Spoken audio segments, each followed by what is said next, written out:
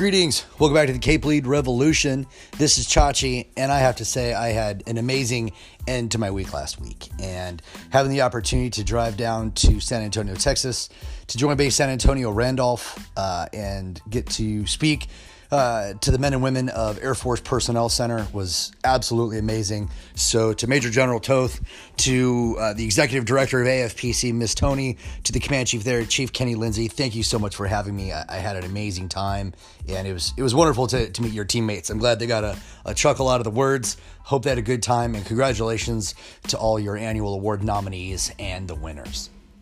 And the cool part for me about getting opportunities like that and having been in the Air Force, for 24 and a half years now, is again going back to my amazing inner circle.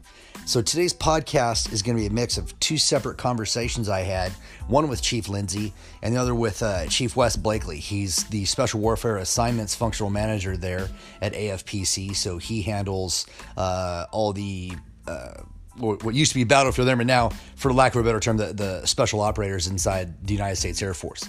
So anyone who has a distinct ground combatant role is probably the best way of saying it, rather than special operations, even though that it does incorporate those guys as well.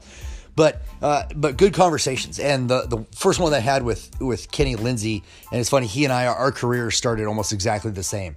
Started out at Fort Bragg, and then we both moved to 1st Battalion, 3rd Special Forces Group. Then we both moved to Korea. We've bounced all around. We've been command chiefs, and he's getting ready to retire this summer. But he was talking about, some of the consequences of our decisions. And it is great to have policy. It is great for the people there. And if you're going to understand what Air Force Personnel Center does is they do everything realistically administrative inside the Air Force. And for those of you non-military people, without getting into the far-reaching aspects of what they do, you can kind of, in three general areas, understand the gravity of their job there. Number one, they handle all of our assignments. Minus the chief master sergeants that is handled out of the Pentagon. But the assignments processing, the assignments request, all that happens there at AFPC. So they do the assignments, they do all the promotion stuff for all of our promotion testing and the boards that we have to do. It's ran there at AFPC. And then lastly, all the performance reports are ran through there and processed through there. And so obviously just with those three things, that's probably enough for you to understand how monumental a task AFPC has. And they do a great job. It's not without frustration. And one of the things that I said there is that, I started with the joke that AFPC is the most hated people in the Air Force. But no one understands AFPC. You only understand it as far as how it relates to you in weird circumstances. But rarely do people have the understanding and perspective to truly get why AFPC is doing what they do. And as I was asking Chief Lindsay a lot of questions about AFPC as I was preparing to give my speech Friday at lunch, talking about everything that has to happen there. And it's very interesting for he and I both being TACPs and calling in airstrikes for Army units. We kind of both settled on the analogy is you can't undrop a bomb.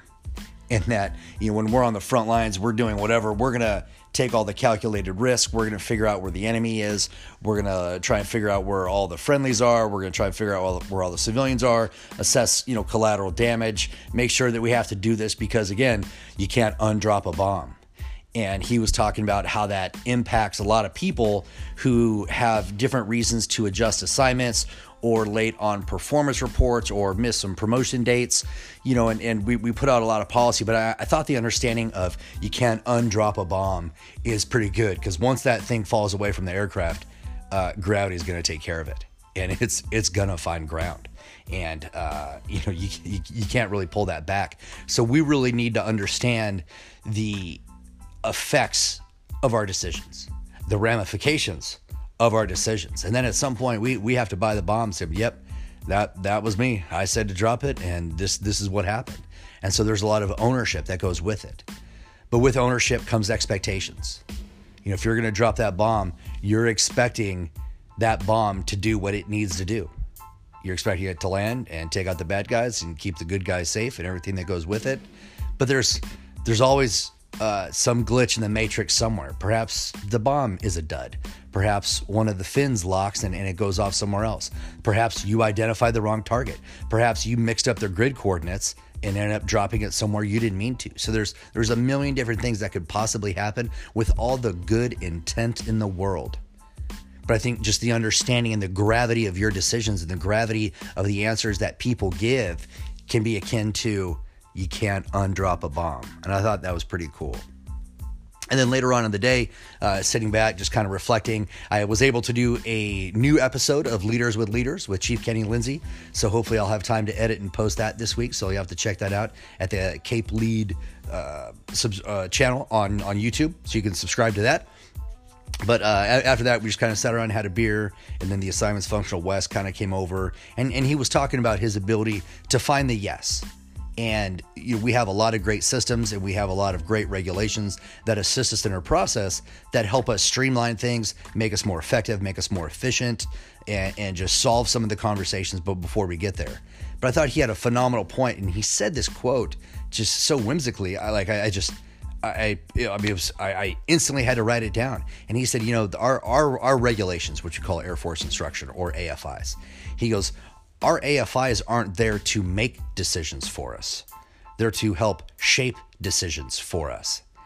And I thought that was a really, really good understanding of what has to happen.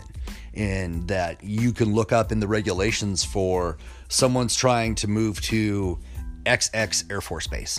And you can look in the regs and say, nope, it can't happen because of this, this, and this. But each situation is different. Because each human being is different. Each life is different. Everything has something there. And I get that everything that put in the AFI is generally there to keep things firm, fair, consistent, and honest. And I think that's all of us can expect. That's all of us would want. As long as it's firm, fair, consistent, then you can go forward from there.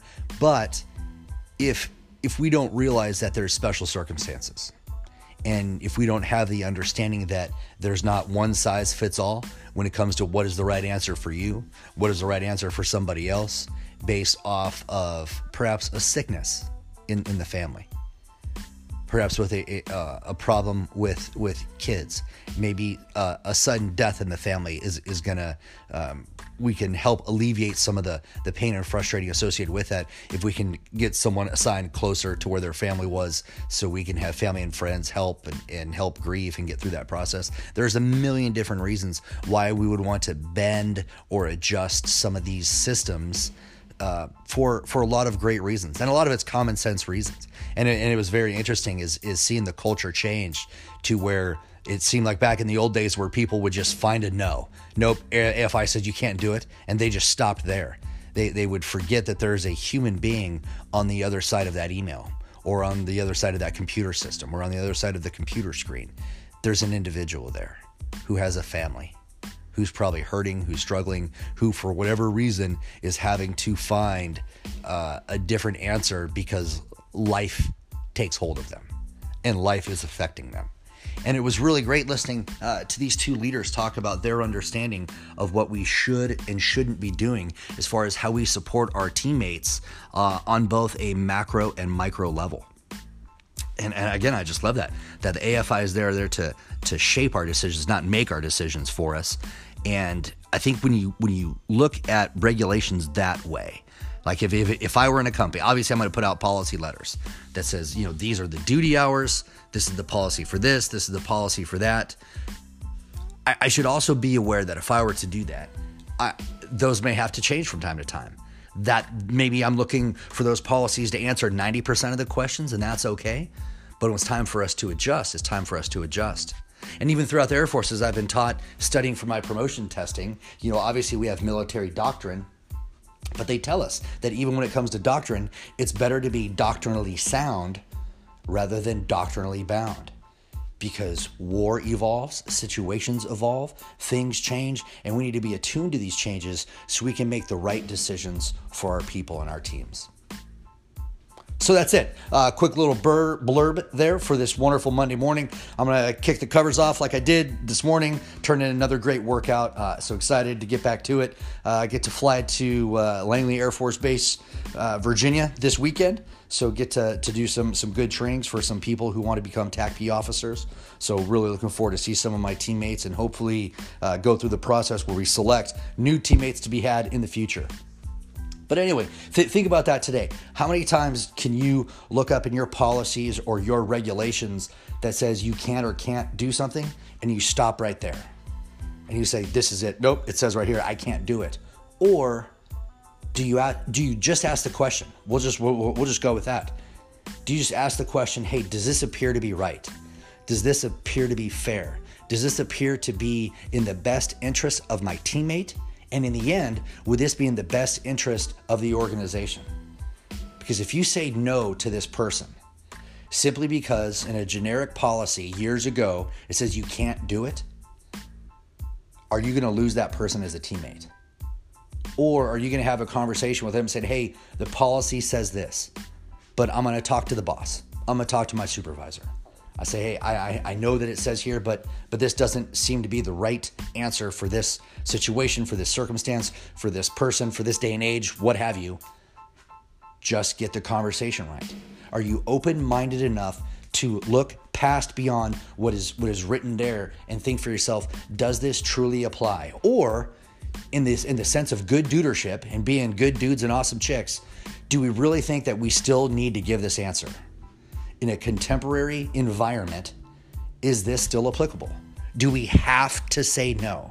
Or is there some small level of humanity that we can apply that would allow us to possibly deviate from whatever guidance is out there and find the right answer because it's the right answer for your teammate at that time for this situation? Just ask yourself that question. Anyway, I hope that helps. Hopefully we can open up our minds a little bit more and expand our understanding of good dudership and the application of good dudership. And I hope this podcast finds you well. I hope you have a great week. I will talk to you next time here on the Cape Lead Revolution. And this is Chachi reminding you to always educate, anticipate, and dominate. We'll talk to you soon.